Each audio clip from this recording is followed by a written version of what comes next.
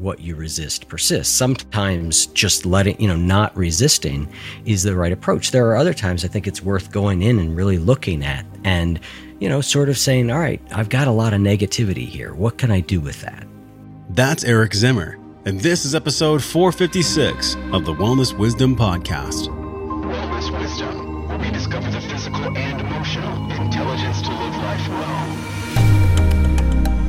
How can we bring awareness and reverence to all the little mundane elements of our life? Wellness, I think, is a combination of understanding your own internal wants, needs, and desires. If you really want to take guidance from your soul, you have to be ready to realize that many of the things that you're asking for guidance on, your ego has some kind of an addiction to or an investment in. Understanding that we are a piece of nature, nature is where we belong, I think is a very comforting thing to understand that would certainly feed into wellness well. Aloha, it's Josh Trent. You're with us at Wellness Wisdom. This is your podcast where you get the physical, emotional, spiritual, mental, and financial intelligence to live your life well. If you're already subscribed on YouTube or Spotify or Apple, then you already know every single Tuesday we bring you these hearts and minds that are world-class for free every single week. And we do it in both video and audio formats, so you can check it out. You can watch or listen wherever you are. If you haven't subscribed yet, don't miss the boat. Buy a ticket for free.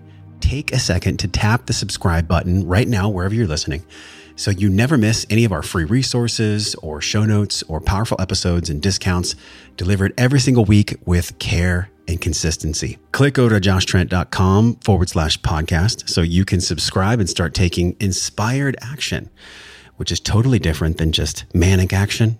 There's this phrase out there where it's like, ready, fire, aim. I don't agree with that. I think we get to take inspired action to use all the intelligence you get from us today in this podcast. This is episode 456, Eric Zimmer, Essential Wisdom, how to move from knowledge and experience towards compassion. Moving from knowledge and experience into compassion absolutely is one of my personal, deepest learning grooves. How about you? If you take a deep breath from your belly right now and pull it all the way up to the temple of your head, let it go with an audible exhale.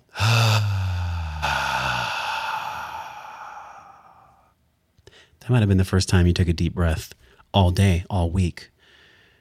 Let's do it a second time. And after this second deep belly breath, in through the nose, out through the mouth, let my question I'm going to ask you land right into your heart.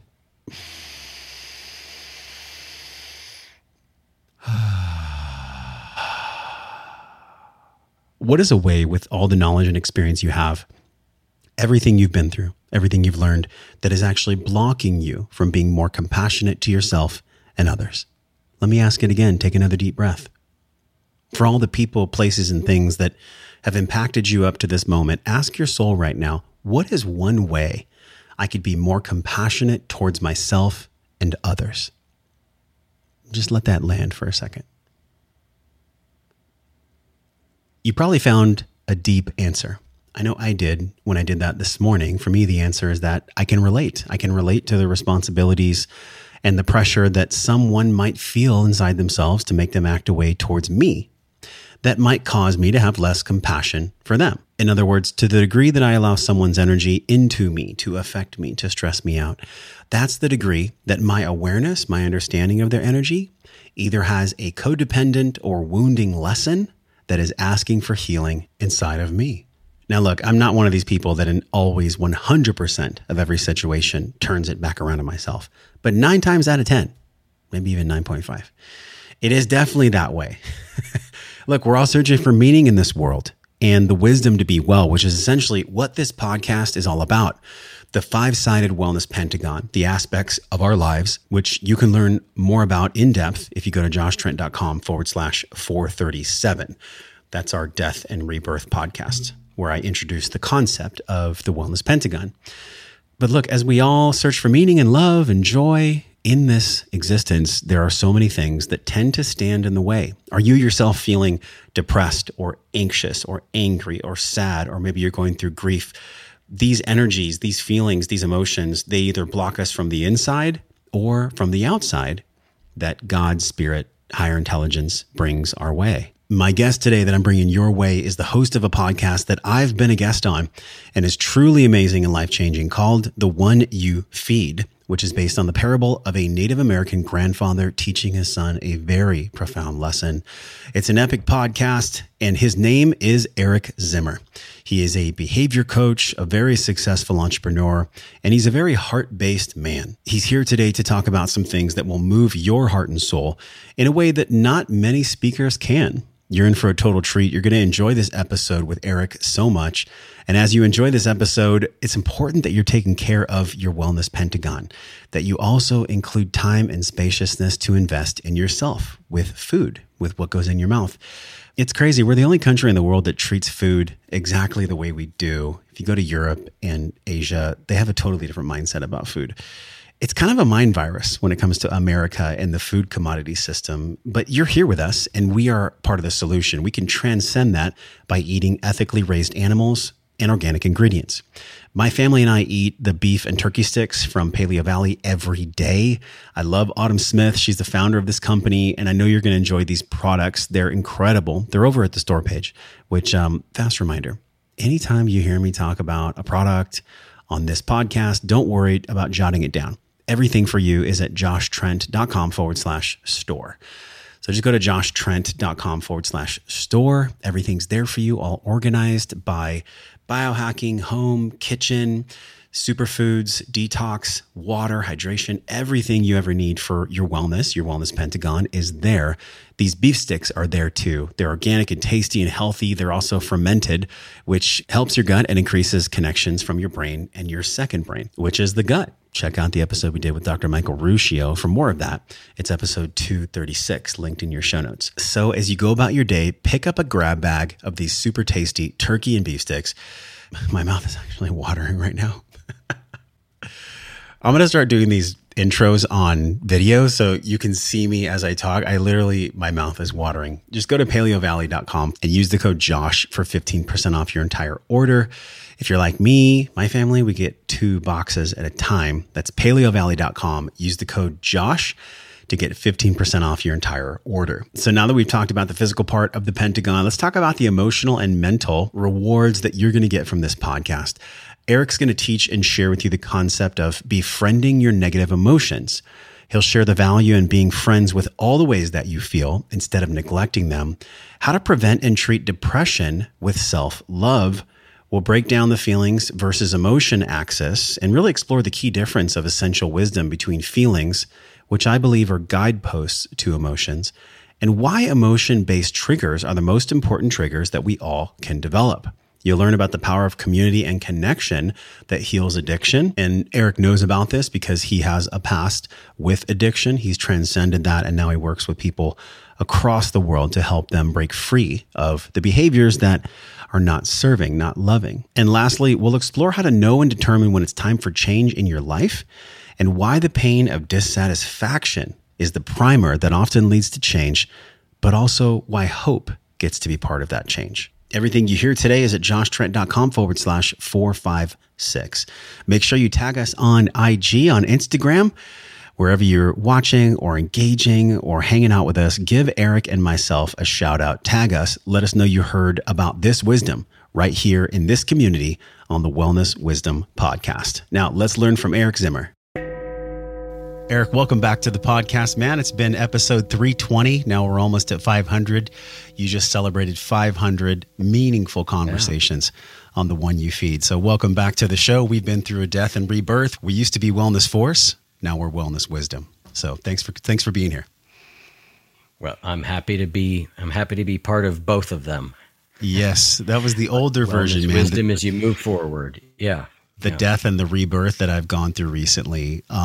Speaking of death and rebirth as a concept, there has been so many conversations you've had with some of the most intelligent and also heart-centered minds out there in the world of, I guess you could say, wellness and personal development. And I'm sure you get this question a lot, so I want to spin a little bit on it. Somebody might ask you, Eric, what's the best guest you ever had? And you probably go, I don't know. That's a challenging question. But what is one piece of wisdom recently in the past few months with all the conversations you've been having on your podcast and also the parable of the wolf that's evil, the wolf that's loving? What comes up for you when you get that information of what is the biggest piece of wisdom I've received recently? I don't know if I could boil it down to a specific piece, but I'll say a theme that keeps showing up again and again has been this idea of people thinking that the wolf parable feels a little dualistic to them. And it feels a little bit like, hey, to think of emotions like greed or anger or hatred as only bad is to cut off a part of ourselves sometimes. And so there's been a lot more movement, particularly in just a lot of guests we've had recently talking about, like, how do I befriend these negative emotions? How do I not ostracize them? How do I, as the Buddha once said about his nemesis Mara, how do I invite them in for tea? And so that's not brand new, but it's just over and over and over again. I keep sort of hearing that response from guests, and it's been resonating. It's a beautiful reminder too, with the death and rebirth that I just shared with you. If we focus on individually or collective, what we don't want, like, oh my God, I got to get rid of these negative emotions. I got to get rid of these negative feelings. I have to get rid of blank. Then essentially on some level, whether it's etheric or in a world we don't understand, we're essentially attracting that at times. I'm not a huge proponent of the law of attraction, but if ever I'm fighting against something, or if I have a mission where I'm just pushing against something instead of being for something, do you find that in your work and in all the people you interview, that doesn't tend to work out? In other words, standing for something versus standing against something. I think there's a few things in what you said there that are relevant, but yes, I do think standing for something versus against something is always a better position to come from. I do think we respond more to the positive in a lot of ways. It certainly makes for a more hopeful vision of things. So I think that is certainly true. And I think also the idea of what you resist persists. This sense of, if I'm fighting against these negative emotions all the time, in a sense, I am engaging with them in a very strong way. And so not resisting them so much can be very helpful. What I think is the question I've been asking guests a lot about, and I think it runs through so much of the podcast, really from the beginning as I look back, is this idea of, we can look at dealing with negative emotions or difficult emotions. There seems to be sort of two broad approaches. Approach one is to sort of go in and root them out. Cognitive behavioral therapy. Look at them, see where they're false, change your belief, but you're actually going in and you're kind of working with them and trying to sort of uproot them. And then there's another model, which we see reflected in more recent therapies like acceptance and commitment therapy, where the sense is more, just let them sort of be. Notice that they're there, but disconnect from them a little bit and just sort of let them be. You don't have to go in and really mess with them. And I see that sort of two approaches. I see it show up in psychology. I see it show up in a lot of different spiritual teachings. Even Buddhism itself has some teachers and schools that lean on one of them much more than the other. And yes. I think early on I was looking for and asking, like, well, what's better? What's the right way? And I think I've discovered that is a false question. That it is really much more, those both have their validity and their usefulness. The skill is really in knowing which one works for me in what situations. And everybody's a little bit different, and all situations are a little bit different. So a hard and fast rule doesn't really work. So I'll bring that all the way back around to this idea of what you resist persists. Sometimes just not resisting is the right approach. There are other times I think it's worth going in and really looking at and sort of saying, all right, I've got a lot of negativity here. What can I do with that? Mm-hmm. I wonder too, one thing I was noticing that we didn't talk about last time was your certification in Interfaith Spiritual Director. First of all, I don't even know what that means. So maybe we could start there. And then how does that relate, faith or belief in a higher power? Some people call it religion. Some people call it spirituality. Some people call it connection with source or higher intelligence. Unpack those two. Yeah, well, interfaith spiritual direction is it's spiritual direction for people of all faiths. That's obvious, right? Spiritual direction is an idea that really got its name. It got called that, and it came sort of out of the Catholic Church.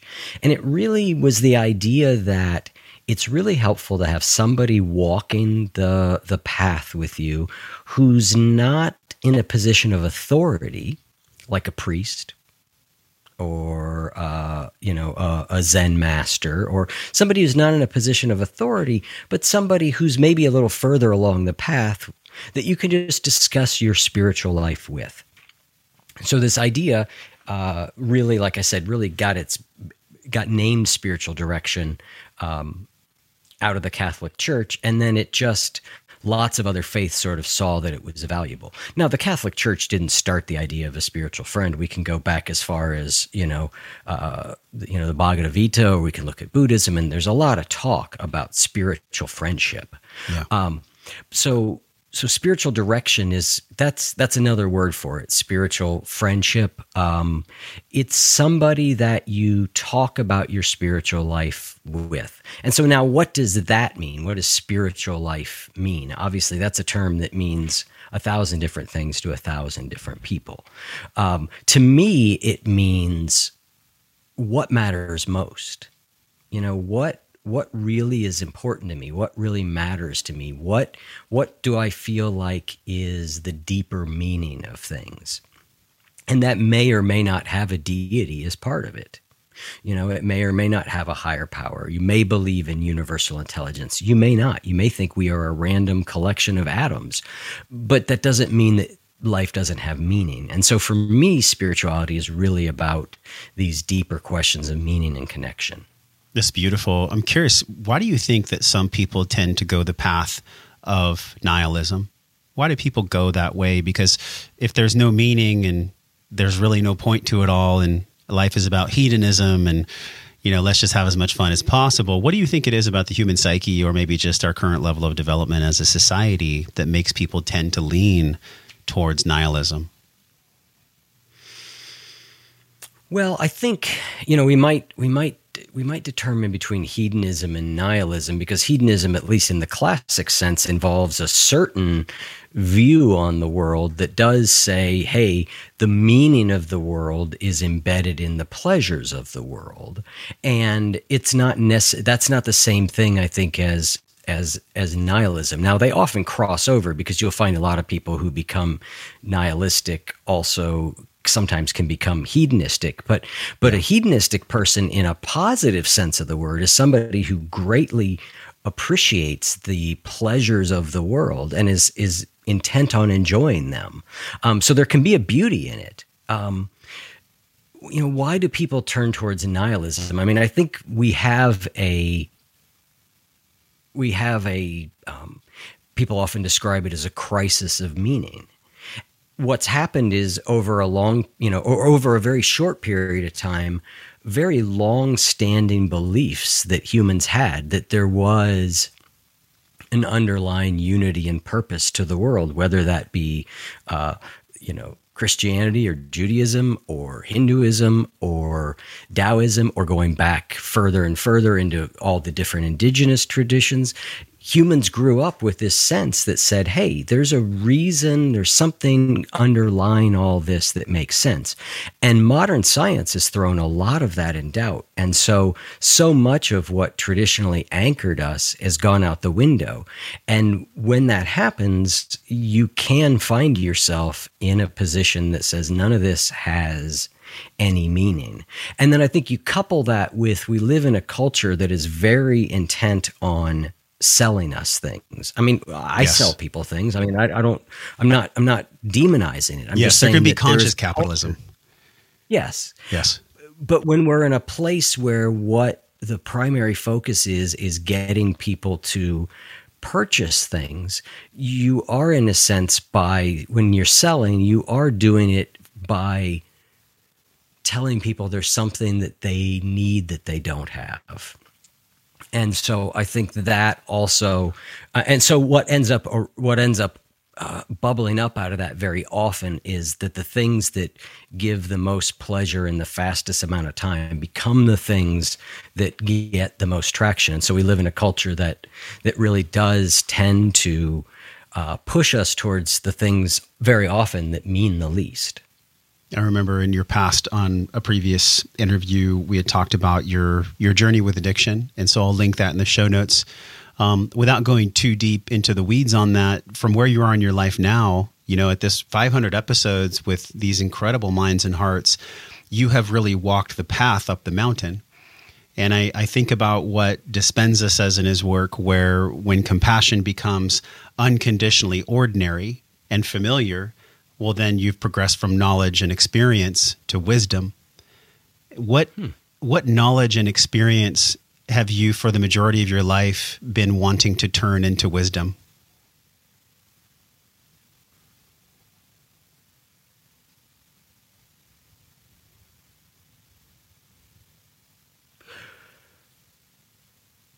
Well, that's a great question. I think that, compassion is obviously one of those things. Compassion is a great place to come from. I certainly have the Serenity Prayer has always been to me a really incredibly important thing, right? Where it says, grant me the serenity to accept the things I can't change, the courage to change the things I can, and the wisdom to know the difference, right? Wisdom. And so for me, that's always been a hugely important thing. Can I do both those things? Can I really act in a positive way towards the things that I can and should change? And can I really let the things that I can't go by without ruffling me so much? And how do I consistently have the wisdom to look at that? So I think that's the first thing that comes to mind when you ask that question. I remember you had said in the past, we went pretty deep into self-love, and you said self-love is both the way I prevent and treat depression, which I thought was really profound, because self-love, there's probably more information on self-love now than ever, which is a good thing. But self-love is not some light switch that you flick on some random day. There's a journey to get to loving self. In your programs and a lot of the work that you do with clients, is there an ABC? Obviously, we can't do the whole alphabet, but is there an ABC of using self-love to treat and prevent depression? Well, I think what you said is important, that it's not something we can just flip a switch on and suddenly have. I feel like it has taken, years to develop a deeper and deeper self-love. But I think, self-love, when it comes to preventing depression, is really about not allowing myself to get locked in the ruminative states where my brain sort of swirls round and round. That goes for any sort of ruminative state, but particularly the ones that are self-critical. Yeah. That we know is a recipe for depression. And so that's the preventative piece. The treatment piece is really then recognizing when I fall into depression that don't blame myself for that. Don't make it worse by then suddenly saying, oh, I shouldn't feel this way, right? I've been teaching people for years now and running programs and doing coaching. And so it's one of the dangers of doing that, I've found, is that I start to think I shouldn't have normal human things happen. I get depressed. I shouldn't get depressed. Don't I know enough by now? Right. Haven't I done enough inner work by now? Haven't I? And that's just a way of letting the inner critic really take over. And so I find that self-love in those moments is really important by just going, you know what? It's okay. This is what happens to people.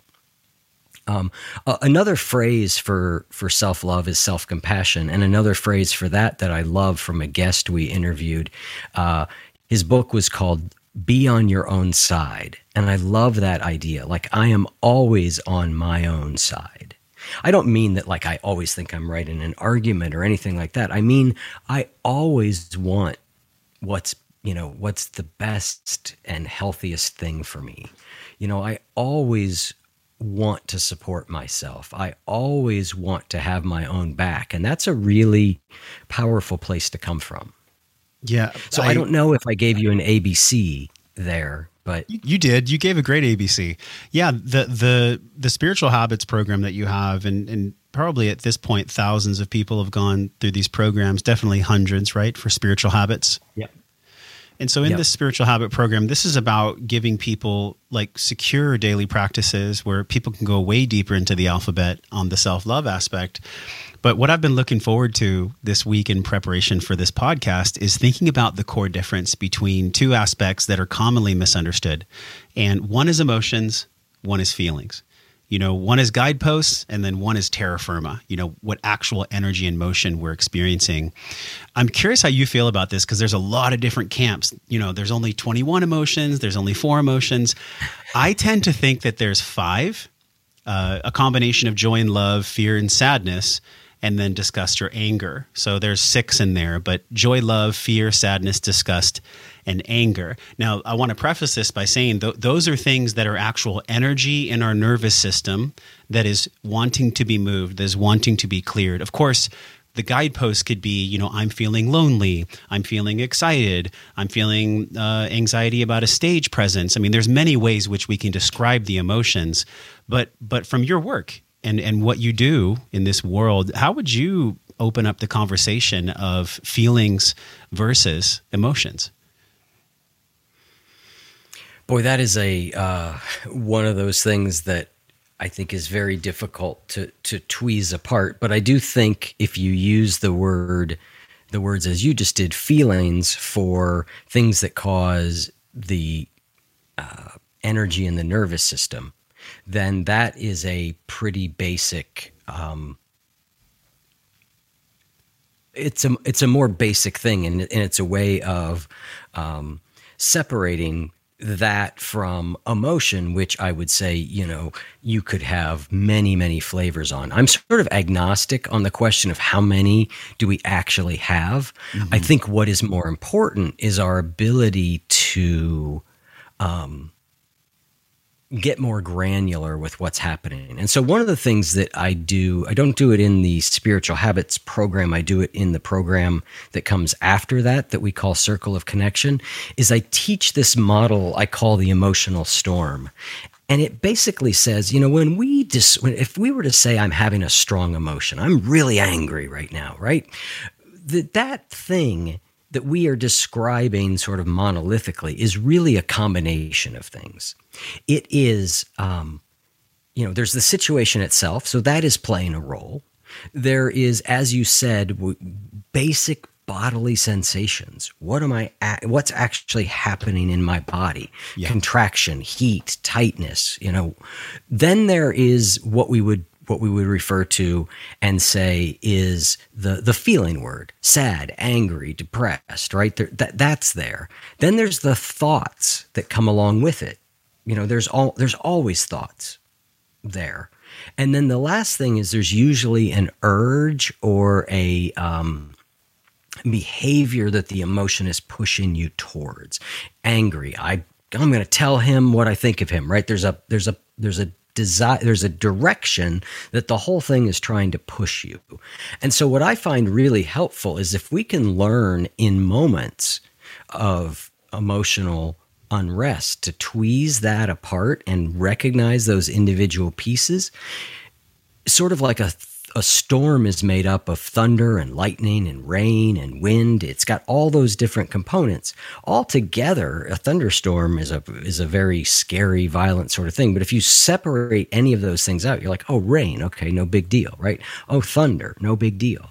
And so that's kind of more what I'm looking at, is less, how many of what is there, but how capable am I and how able am I to sort of separate this overwhelming experience into more discrete parts that I can then work with.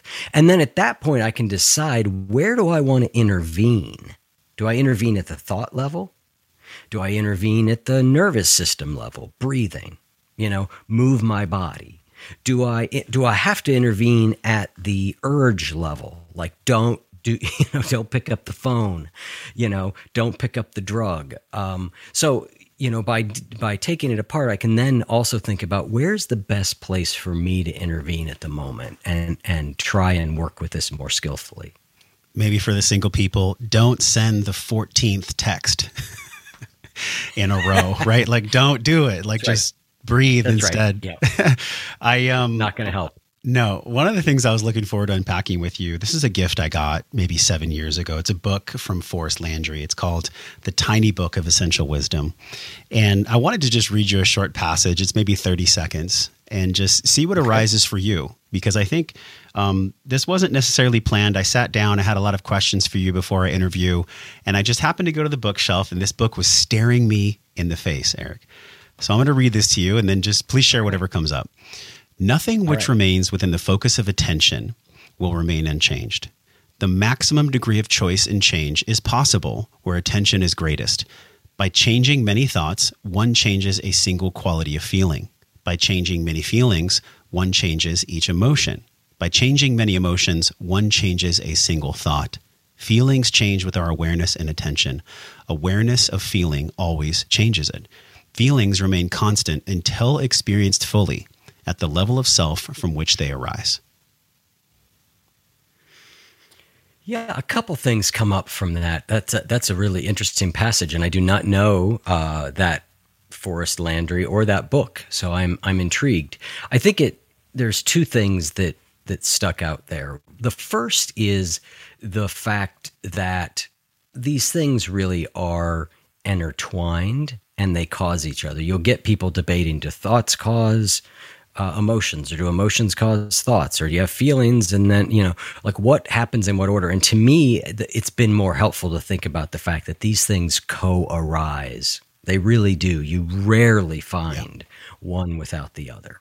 They just, we can talk about them differently. They may be separate processes in some way, but in another way they're not.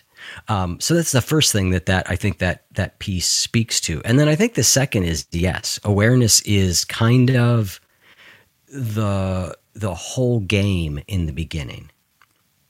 Because if we're not aware of something, we can't do anything about it. And I think so much of the work in, personal growth is about making what's unconscious or subconscious or subtly conscious more conscious, pulling it into awareness and being able to really see it. In the Spiritual Habits program, we talk about triggers in the sense of something that reminds you to do something, or something that causes you to do something. And that the most valuable trigger we can develop is emotion-based triggers. And so we can have something on our calendar that tells us it's time to do this. We can have something that says, every time I go in the bathroom, I'll engage in a moment of prayer, or I'll engage in 5 deep breaths. So we can use triggers really skillfully. But when we can get to the point that our internal states become triggers in a conscious and positive way, life really starts to change.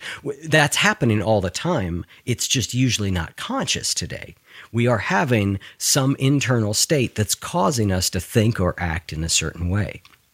if we can start to recognize what's happening and then sort of build little bits of if-then statements, if I'm noticing tension and resistance, then I will take 5 deep breaths, or substitute whatever intervention you want.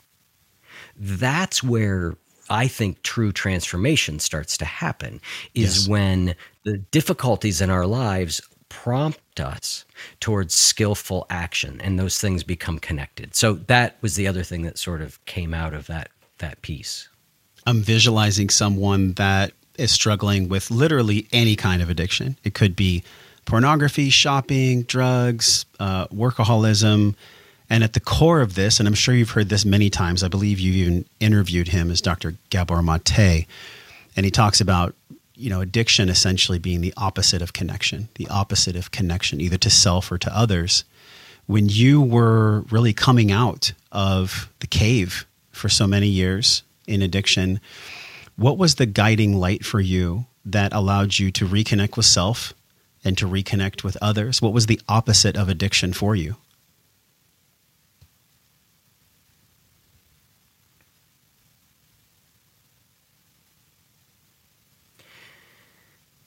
I do think connection was a big part of it.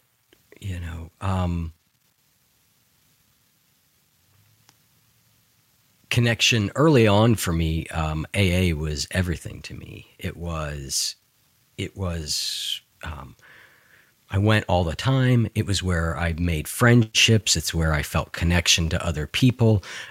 It's where I laughed. It's where I understood myself. It was everything. And I think the best part of AA, the thing that's most important about it to me, is the fact that it is a program that just has tons of community built into it. If you do it right, it's all about the community. So I would say that was a big piece of it. Addiction for me, interestingly, was my drug use and alcohol for a long time was not about shutting off feeling. It was actually about connecting. Drugs and alcohol for a long time connected me to life. I think I had gotten so good at just shoving everything down. And my depression has that sense of it, of a sort of deadness, that when I would get drunk or high, I would suddenly be interested in the world again. I'd want to go out and do things, and I'd want to listen to more records, and I want to read that book, and I want to do this, and I want to talk to this person. And it helped me connect, is what it did, until, of course, it turned a corner, and then it just, isolated me from the world. But what I was always chasing was connection. Yes. Wow. And really, I'm curious, the connection piece, there's one more passage from the book that I want to read. And Landry says, to experience a change in feeling, one must fully experience the feeling.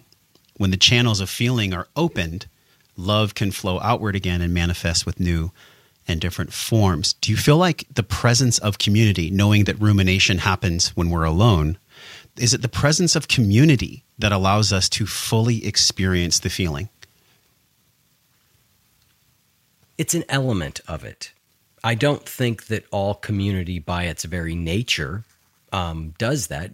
We certainly could look and see communities where repression of feeling is encouraged and is the way of being. It's got to be a loving, supportive community. Yeah, that's right. We could look at my early community of my family, and what I was taught was don't feel. So it does have to be a loving, supporting community.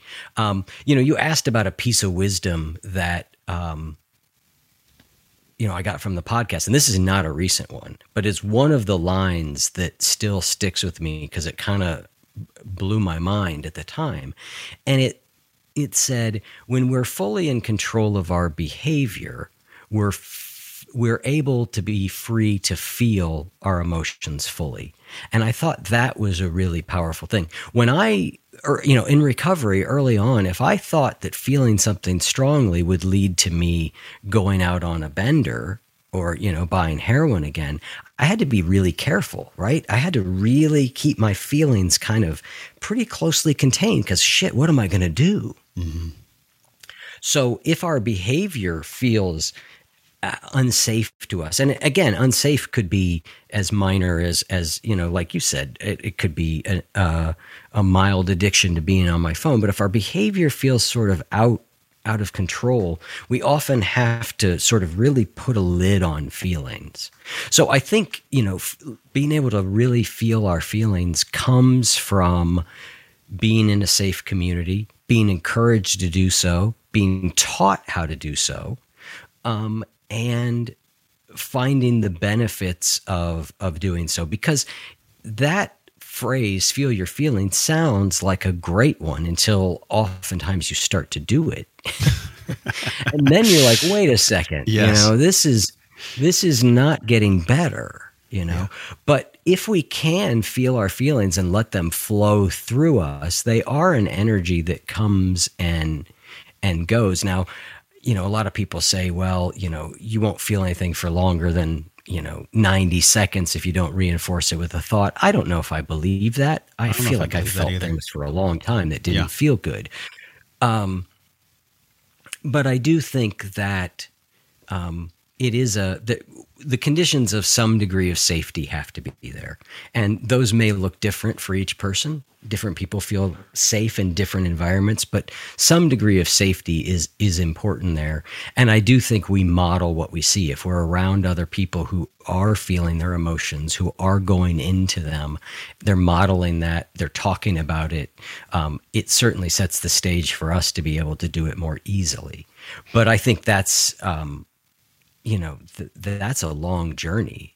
For me, I sometimes still ask myself, like, am I repressing emotions? I don't think I am, but I guess maybe I wouldn't know, right? Yes. Like, what else is there to come out? I'm not sure, I frequently sort of do this sort of internal talking to myself where I sort of just keep saying to the parts of myself, like, if there's anything emotionally that we need to cover, I'm here for it, right? Like, it's safe. I'm here for it.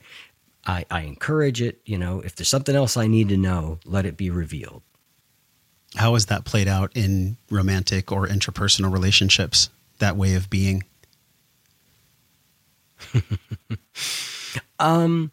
It's funny because I am at about 6 years, 6.5 years, maybe, in a relationship, the best I've ever been in by not even a small amount. It's night and day different, particularly from my last relationship, which was a long and brutal marriage.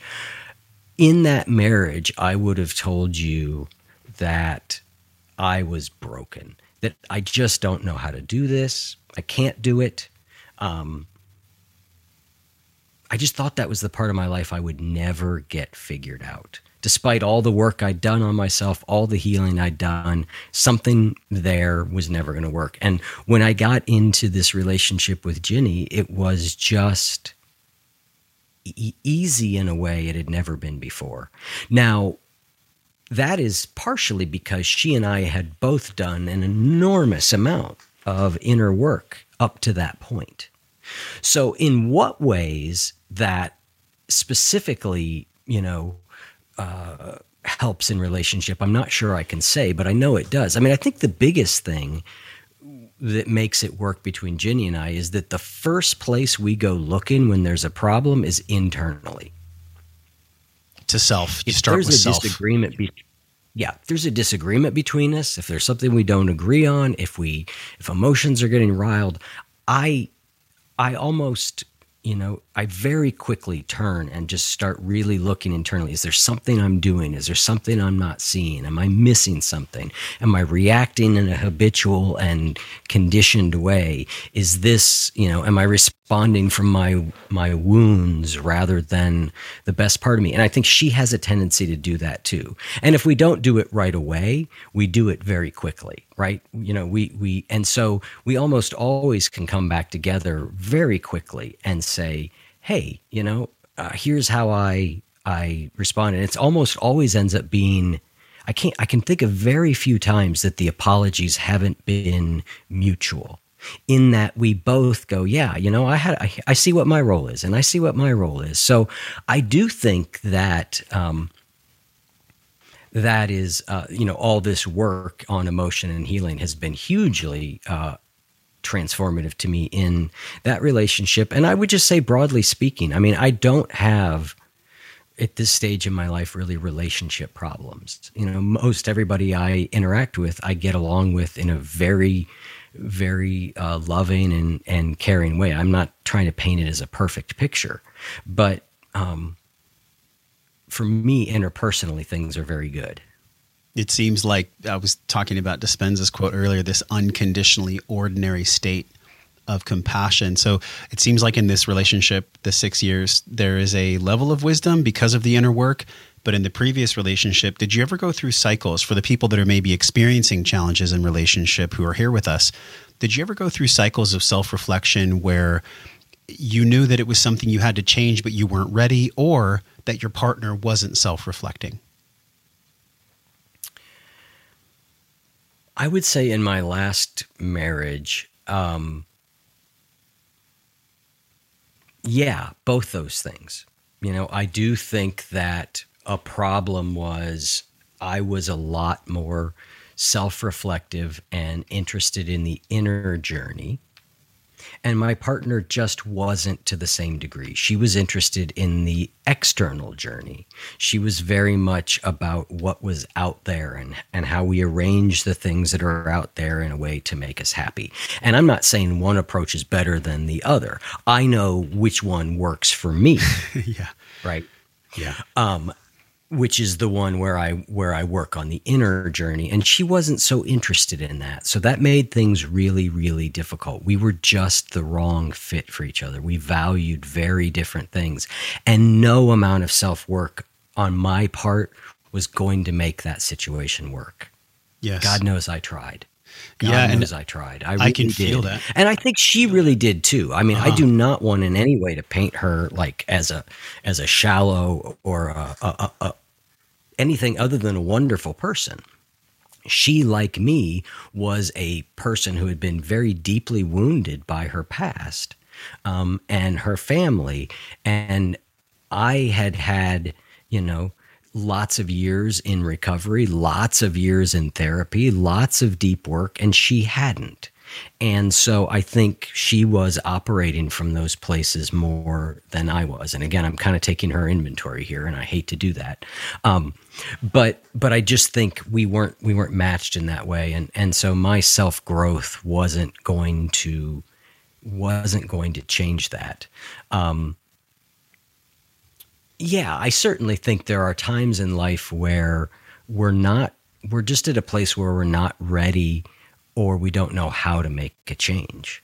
And you know? I want to give everybody permission, like that's okay. You know, we don't have to shame ourselves if we're in a position where we're not comfortable changing and we choose not to do it. I mean, there's so many layers there, but you know, not to shame spiral when somebody doesn't want to change. That's right. If we look at the trans theoretical model of change, which is a really fancy, you know, study that people did on change, they talk about stages, right? The stages of change model. And there are stages where, you know, you could almost say in early, you know, the first stage is you're not aware at all that a change is even needed. You just don't think there's anything that needs to change. You know, then there is, you know, you could think of it, you gradually become more aware. Oh, maybe something's not right here. You know, maybe I should make a change, you know, maybe. And then we move into a state of pre-contemplation. We're not even fully really thinking about making a change, but the rumblings are growing louder. Then there's a contemplation phase where you're like, okay, yeah, I'm really actively thinking maybe I should make this change. I'm not ready to do it yet. May not know how to do it. I may stay here for a while, but I'm starting to think about it a lot more. And then finally, you get to a stage where you're actually ready to make a plan and change. And so all of those, though, are part of the change process. So anywhere you are on that path, you know, you've got to honor the change you're in. And the thing that's interesting about that model And I don't agree with all parts of it. But the thing that's interesting about that model is they say you got to do the work that's appropriate for the stage that you're in. So what a lot of people do is they get the first mild rumbling, like maybe something should be different in my life, and they jump right to immediately trying to change it. And that doesn't work because they haven't done the groundwork of really connecting more deeply to why it really matters to them. They haven't built the plan. They haven't built the support systems to do it. They haven't. So there are tasks that are appropriate in each of those stages, and doing them can be helpful and make it more likely that you do change. So like you said, I don't think there's any shame. You're only where you are. When I'm working with a coaching client and we come up against something where they just are like, I don't know if I want to change. Like I do not push in any way, shape, or form. There's no point. Change is really, really hard when you're fully committed to it. That's right. That's right. Right? Yeah. I mean, it's next to impossible if you're not. So I've always asked myself this question: why don't people change? I'm sure you've had lots of questions like that in your own words. Why is it that some people that, they come from a great family, it may not have been the case for you and I, for maybe many people, but our families truly, with the level of intelligence, with the level of consciousness and development they have, I believe this, that they do the best they can. I'm not just saying that because Brene Brown said it. I really feel like families do the best they can, yet I've always asked this question. I'm curious how you feel about this. What is it that makes people actually want to change their behavior? On a very high level, what is it? It is almost always dissatisfaction. I mean, I don't know what else does it. I really don't. I don't know what else at least starts the process besides this isn't working for me. Okay. And then from there, they move up the ladder from that place of dissatisfaction. Because dissatisfaction can only be a fuel source for so long. Agreed. Yes. There's a model of recovery that says, you got to hit rock bottom, right? That's what causes change. That it's the pain that causes change. And like any idea that gets a lot of traction, it has some truth in it. The truth in it is that, yes, the pain and the dissatisfaction is important, but at the same time, I feel like that pain and dissatisfaction has to be met with hope. There has to be hope that the change can happen, that it'll be positive, that on the other side of it, things will be better. And there has to be a vision for a better life. If you don't have both those elements, I don't think you've got a very good chance. I was talking with somebody about this yesterday. In AA, they before nearly every meeting, they read these things called the promises. They come as part of the AA Big Book, after step 9. And, they are this list of these things that will happen if you work the steps, so to speak. And, it says things like, we're going to know a new freedom and a new happiness. We'll not regret the past or wish to shut the door on it. We'll comprehend the word serenity and we'll know peace, right? The feeling of uselessness and self-pity will disappear. It goes on like this, right? They're read before nearly every single meeting. And there's a reason for that. It's because they paint a picture of a future that is really beautiful. And so, dissatisfaction is the starting point, but it doesn't last. And we need to have a more hopeful vision of the future. It also, B.J. Fogg said it so elegantly: we change better by feeling good than feeling bad. Now, what that means is we're going to do better in the change process with positive reinforcement versus negative reinforcement. Yeah. Wow. But the pain is going to be the thing generally that is going to push us towards saying, hey, I need to give up alcohol. Why? Well, because, here's this list of 8 things that really suck. Yes. There's so much there. And I feel like we've scratched the surface. And I think about this paradigm of change, and whether it's Charles Duhigg or B.J. Fogg or, anyone, Dr. Judd Brewer, there's so many schools of thought around the science of change, but I really love the way that you said first is the dissatisfaction, and like actually maybe even what Landry said, to feel that, and then you can start to move up this ladder of using joy, using curiosity, using hope, using all these, I guess you could say, I don't want to label them, but more positive feeling, more fun feeling, good feeling emotions. And then that at some point, Eric, it becomes the fuel source, right? For sustainable behavior change. Absolutely. I mean, my work in recovery is not about alcohol or drugs anymore. I mean, I'm 15 years sober. I'm not saying it's irrelevant. Like, it would be a problem if I used them. Yeah. But I am not moving forward with changing my life and trying to do all the things I do because of the pain of drinking from 15 years ago. Like, that just is that's when I think about what would happen if I drank again, that's a good deterrent, but it's not the motivating energy by any stretch of the imagination. What's the motivating energy now?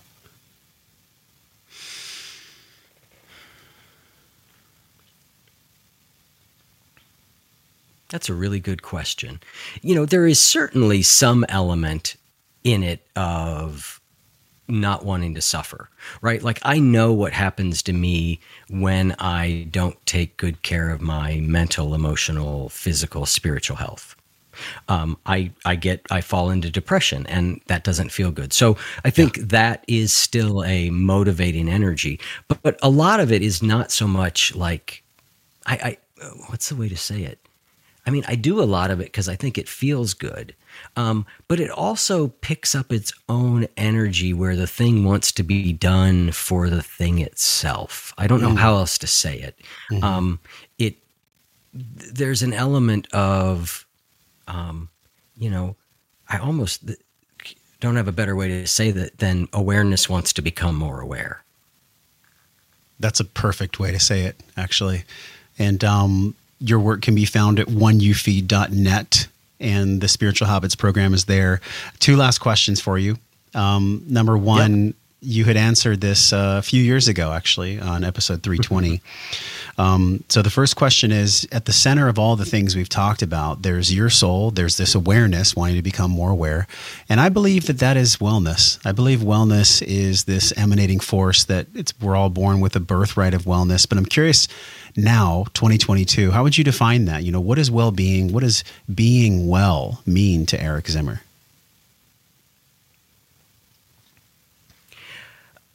Today, being well to me would mostly be, and this is just the answer that comes to mind at 4:30 p.m. on Tuesday, May 24th, and it's going to be an incomplete answer by any measure.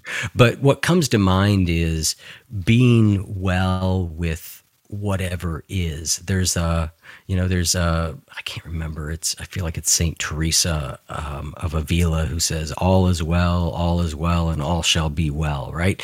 But there's an idea that hooked me from the very first time I ever heard it in high school with Zen Buddhism. And it was the idea that no matter what's happening around me, there's a degree of wellness I can cultivate inside of me that happens in the face of all those things. So that's what comes to mind right now.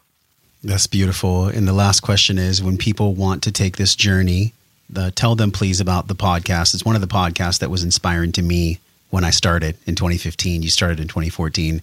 Tell them about the podcast. And quickly, how has that arc of learning changed for you? What did the podcast mean in the beginning versus what does it mean to you now? The podcast is called The One You Feed, and it's based on an old parable where, we all have, 2 wolves inside of us, a good wolf and a bad wolf, and the one that wins is the one you feed. And I ask guests that question. 500 episodes. How has the arc of learning changed? It's an interesting thing to think about, but it's funny. I was on an interview today, and it's the last one I'm doing for a while because I am about to go on a hiatus. And I was sitting there thinking, in some ways, it felt so much like early on. And what I mean by that is just the joy in having a conversation with people that I admire about things that matter. that is the theme that's run through it. And I would say, also I wanted to do the podcast because I thought I really needed it, and I still do.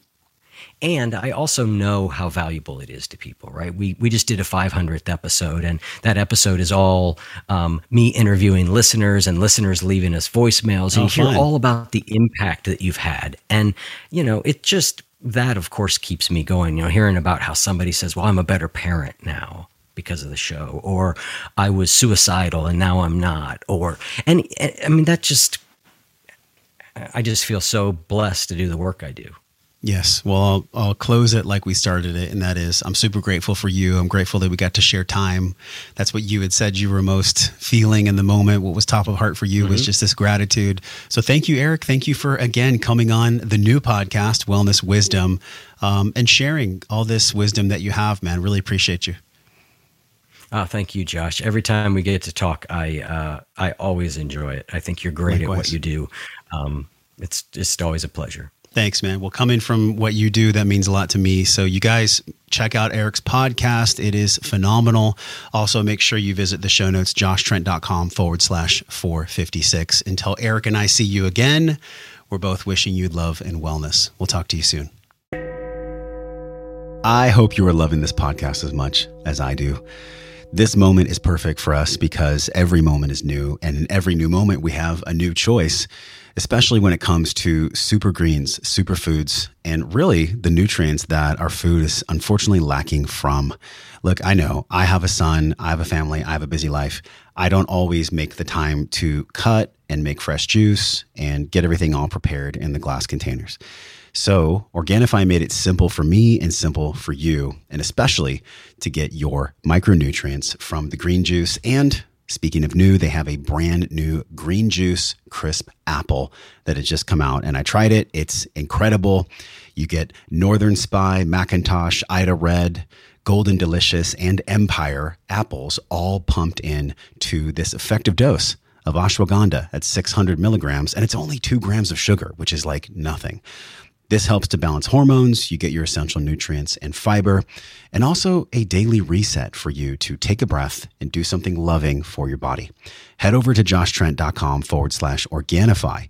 Use the code WellnessForce. That's code WellnessForce for 20% off your new green juice crisp apple. Do something nice for yourself and your family with green juice crisp apple. And it's easy. You can go to joshtrent.com/Organifi, or you can just head over to the Organifi site. Use the code WellnessForce to save 20% off the green juice crisp apple.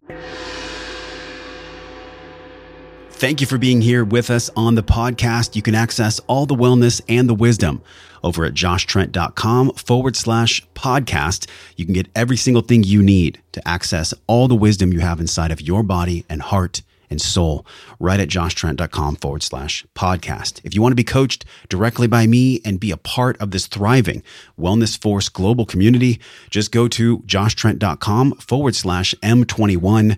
Start your journey today. Get the M21 Wellness Guide with 6 science-backed practices that'll help you, body, mind, and soul, start your day with the right intention and the right mindset so your physical body can give you love back. That's joshtrent.com/M21.